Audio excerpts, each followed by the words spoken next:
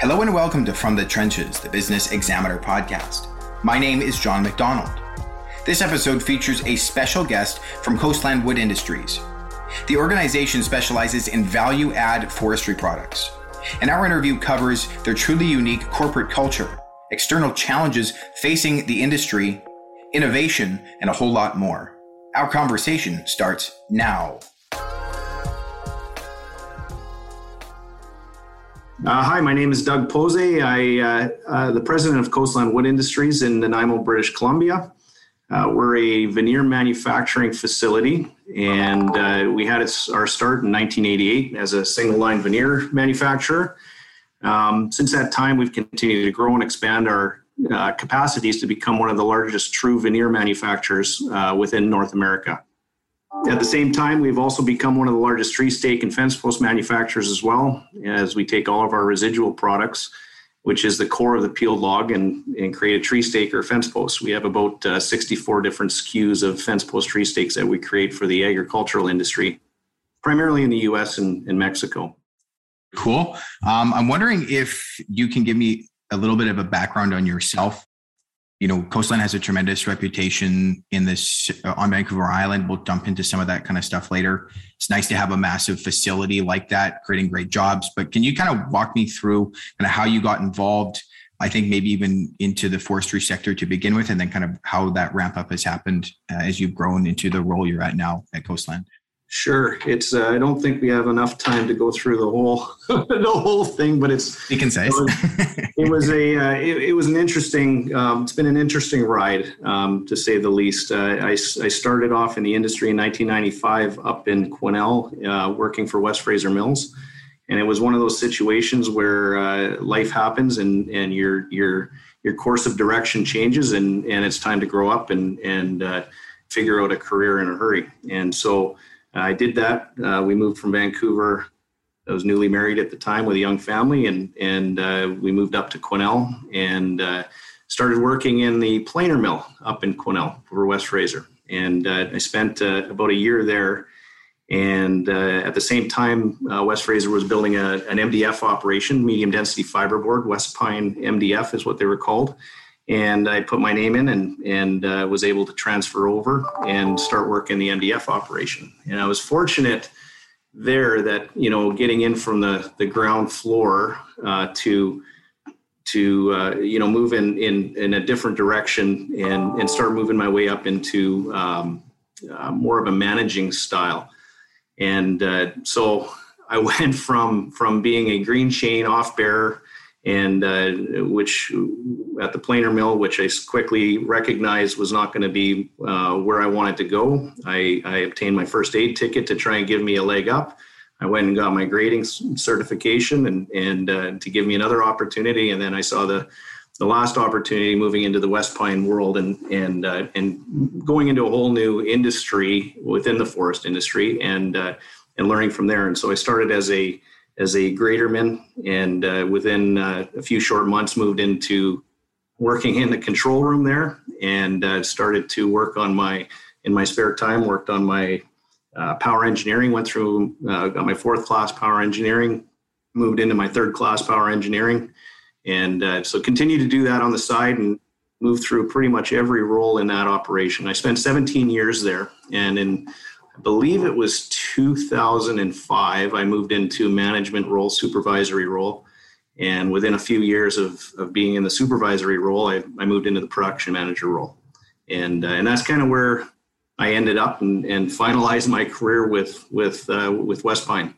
And so from there, I wanted to branch out. I wanted to learn a different part of the industry. Now, I knew MDF inside and out, and I felt for my development, it was time to try and find something else within the forestry industry to complement what I'd learned in the MDF industry. And that's where Coastland comes in. And so in 2011, I made the transition over to Coastland Wood Industries. Very cool. I love to hear when leaders talk about that they've done everything that there is to do kind of on the way up. So you have such a cool opportunity to develop people because you've done everything. Well, I think that's the important part about leadership and about how you approach things is not so much that you know how to do it, but you understand what the employees are going through, so you can relate to that, and so you can make it an environment that works for them. Yeah, no, that's so great.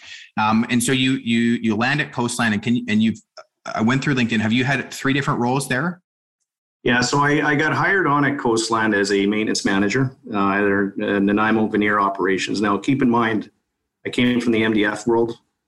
I started my career off in the planer mill, understood that, moved into the MDF, understood that, had no idea about veneer, had absolutely zero knowledge on it.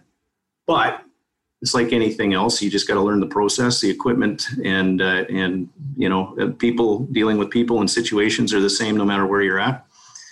And so I got hired on as a maintenance manager, and I made it very clear that I'm not a millwright, I'm not an electrician. I can manage people, I can manage situations, and I can organize. And they felt that was, what they were looking for. And so I came over, and I was fortunate I came over when I did, because we were just in the process of researching a third lathe line to install a third lathe line.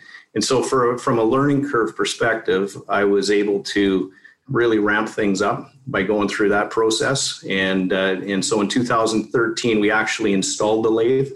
And so that process between 2011 and 2013 on the research and getting an understanding for the build and design, it was a great learning curve. I was able to go inside and out on all the equipment and understand really get a good handle on the intricacies of the equipment and what needs to happen to make as good a quality product as you can make out there in veneer. So I ended up as a maintenance manager. From there, somewhat took over on the production side as well.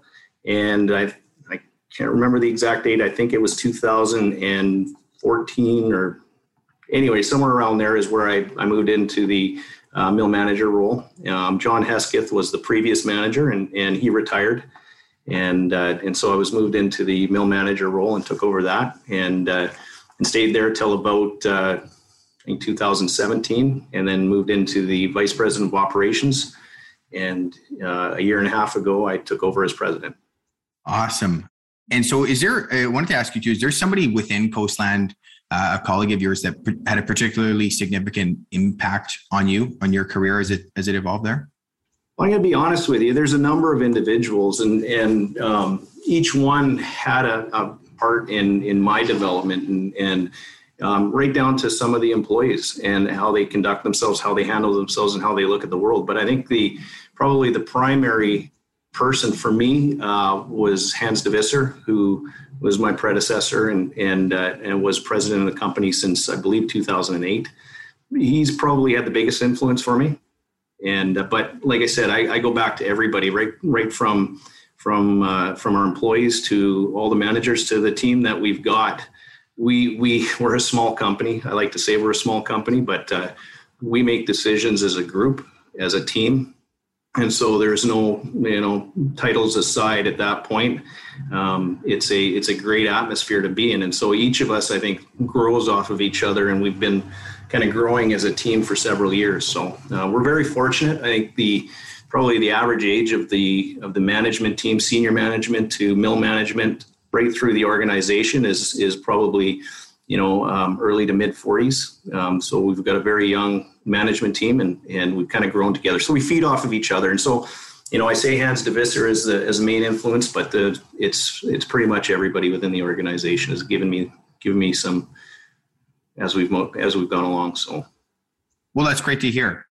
I wanted to ask you too, just about, now you're in kind of like the most prominent leadership role that's there. And obviously the challenges that you faced when you got in. Can you kind of walk me through how that's evolved for you, but just kind of how you've approached working through some of those greater challenges from your time there?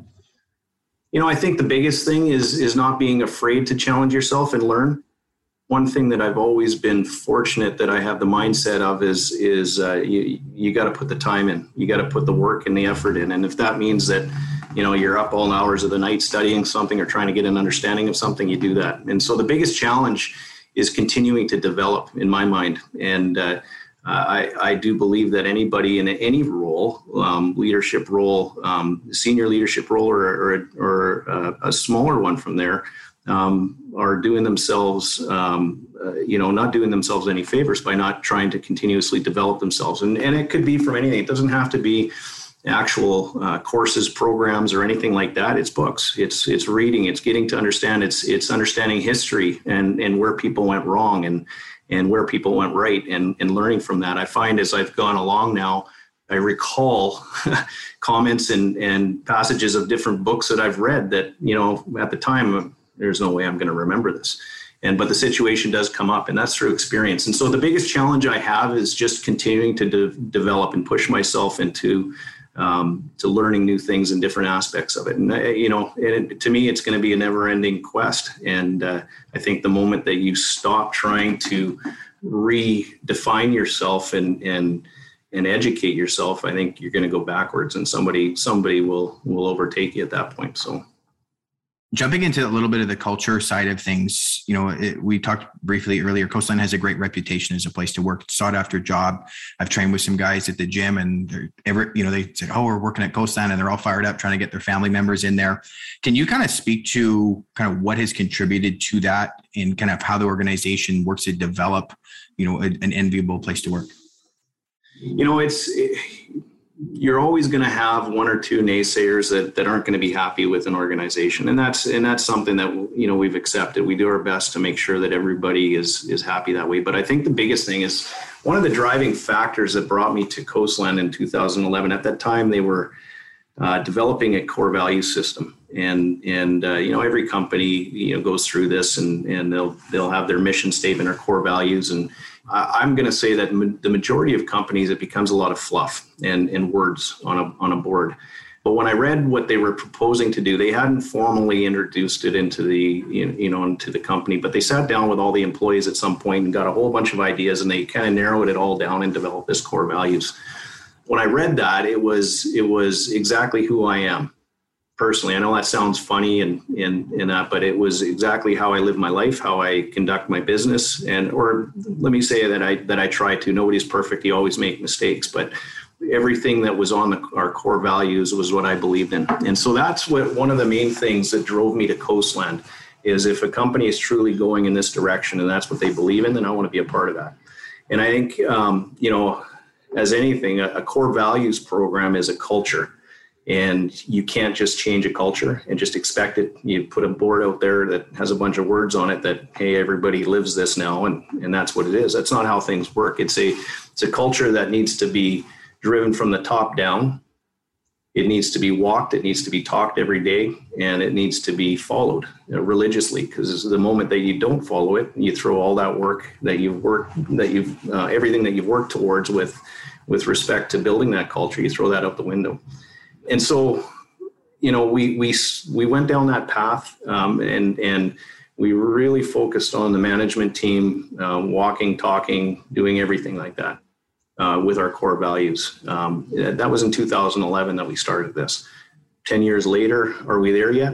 I'd say we're close, but it's a culture. It may take 5 years, 10 years. It may take 20 years to truly get there, but it's a culture that needs to be built, and it needs to be driven for the long term. It's a long game, and that's how we're looking at it. And so, do we make mistakes as a company, as a management team? Do we go in directions that people don't agree with? Absolutely. Yeah, that's all part of it. It's a living, breathing, organism, and we're always going to have those challenges. But as long as we're following the core values and holding true to those, you can overlook a lot of those mistakes, and the employees can as well. And so, I also believe that every single one of our management team, within our management team, has come through the ranks, has worked from the bottom up, and understands what the employees are going through, and what they can do, what they can't do, some of the challenges that they face. And I think that's an important part of building that culture, of building that place where everybody wants to be. And as long as we've got our employees' best interests in mind at all times, that's the most important thing. And we take pride in that. We are only going to be successful if our employees are successful. And so if there's anything that we can do to make it work for the employees, we're going to do that. From everything that we do, from salaries to conditions and stuff like that. So no, it's a culture that we've tried to develop, but it's our employees first. That's the main thing. I want to ask you too briefly about one of the things, like our business does a lot of work in the construction sector, and a theme there is worker shortage. Is that something that you guys are facing? And if so, I guess, how are you guys kind of working to address it? Well, we've been fortunate. We've got a fantastic relationship with the Snuneymuxw First Nation. They're our neighbors, and we've got a clear mandate with all of our hiring, and we've made that very clear with everybody that we hire the Snuneymuxw First Nations folks first in our Nanaimo operations. And if there's no available employees from the nation, then we go outside. From a production standpoint, when I started in 2011, and I'm just going to refer to Nanaimo here, we had a 47% turnover rate. Today we have probably, I'm going to guess, less than 5% turnover rate. And primarily those are new employees that come in that realize, this isn't for me. And that's fair enough. But part of that stability is the culture change that we talked about earlier, and as well as that relationship that we built with the Snuneymuxw First Nation, and has provided us with some fantastic employees that are looking at this in the long term. And so from a production standpoint, we haven't had any challenges. From a tradesman standpoint, absolutely, just like any other industry, that's been a challenge. We've been very fortunate that, again, back in 2011, one of the first things that we started to do was really focus on our apprenticeship programs. We have a great mechanical apprenticeship program, and I would say that the bulk of our employees have come through that and that are tradesmen. And so really that's kind of what is allowed us to continue and is the development of our own people internally from an apprenticeship standpoint. And so we've been able to bring in some fantastic people from the outside, but you got to find the right personality. It's not just about the skills. It's about finding the personality that fits in with the organization. So that's been the biggest challenge. But we've got a great maintenance staff now. We've got everybody in the right places. But the biggest asset has been our apprenticeship program. There's been a lot of external challenges in that sector. I'm wondering if you can speak to things like supply or government legislation, and how that's impacted you, how you guys kind of work through that kind of those kind of things. Whatever you're comfortable sharing there. Yeah, no, it's as I'm not sure if you're aware or not, but we don't own any forest tenure or anything like that. Every log that we bring into our operations is purchased on the open market. We're always going to have challenges and struggles with that. We're at the mercy of our suppliers at that point. But that's a conscious decision as a company that we've made. It comes down to building relationships with the suppliers and having that understanding of what we're looking for. And, I think the biggest thing is government policies allow us to be able to source the material on the open market. And our biggest challenge is log exports. If some of the policies weren't in place, I don't think you'd see much manufacturing at all on the coast.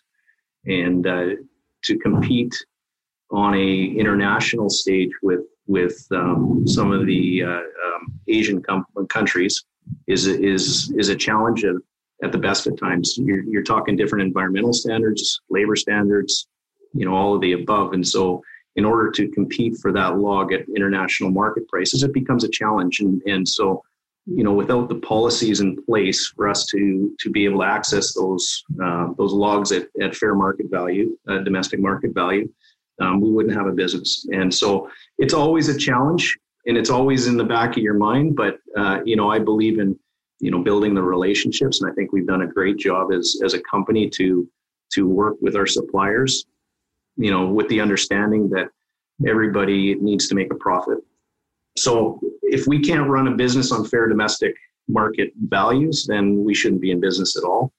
And so the key there, more than anything, is as long as the government maintains the policies as is, we're more than happy. We'll continue to expand and grow and build on our opportunities. But should the policy shift, I don't think there'd be much of an operation left. Next 3 to 6 months, what do you guys have coming down the pipeline there? One of the things that we're great for is nonstop action. And so, we've got several projects on the go right now, And we've got another major capital project over at our Anasis operation that we're just in the infancy stages of it. Just finished the planning part and have kind of kicked go on that one. Over the next 3 to 6 months right now, we're installing a new log lift in our Nanaimo operation. We've taken the approach, well, not the approach, but the focus on our environmental responsibilities. We're trying to take it to another level. Part of that is how we dewater logs, and we feel that going this approach with a bundle lift, all electric bundle lift, is the right approach. And so that project's going on right now, should be done in the next operational within the next month, I would say. Starting in October, we're installing a new lathe in our Nanaimo operations. We're replacing one of our existing lathes with new technology and a Japanese model lathe. And that'll help give us the opportunity to expand production capacities in Nanaimo.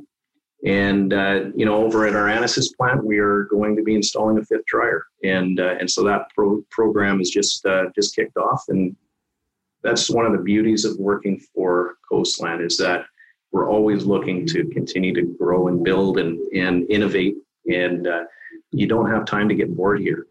That's the fun part. And I think as frustrating as it can be for the management teams in all the operations, I think they appreciate that, the fact that we're continuing to grow and build and everyone's a part of it. So no, 3 to 6 months, it's going to be a busy 3 to 6 months. And ask that again in 3 to 6 months, and we'll probably have some more projects on the go. Awesome. Well, I look forward to hoping to see some photos of that stuff.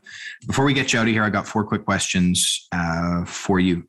Let's just say favorite business book. Favorite business book. To be honest with you, I it's not necessarily a business book, more leadership than anything John Maxwell. I enjoy all of his literature. Best personal advice you've received. Never say no. There's always a way to get something done. Phone application on your phone you can't live without. Well, I've got a few that I'd like to live without. But I think it may sound odd because all the kids use this, but I don't. But my daughter and it set me up on Snapchat so that I can see every day I get a Snapchat of my granddaughter. And so I think that one's probably my favorite one. Awesome. That is very cool to hear. Last one for you. Favorite restaurant in Nanaimo, if you need, it could be Central Island if you need a little bit more to work with.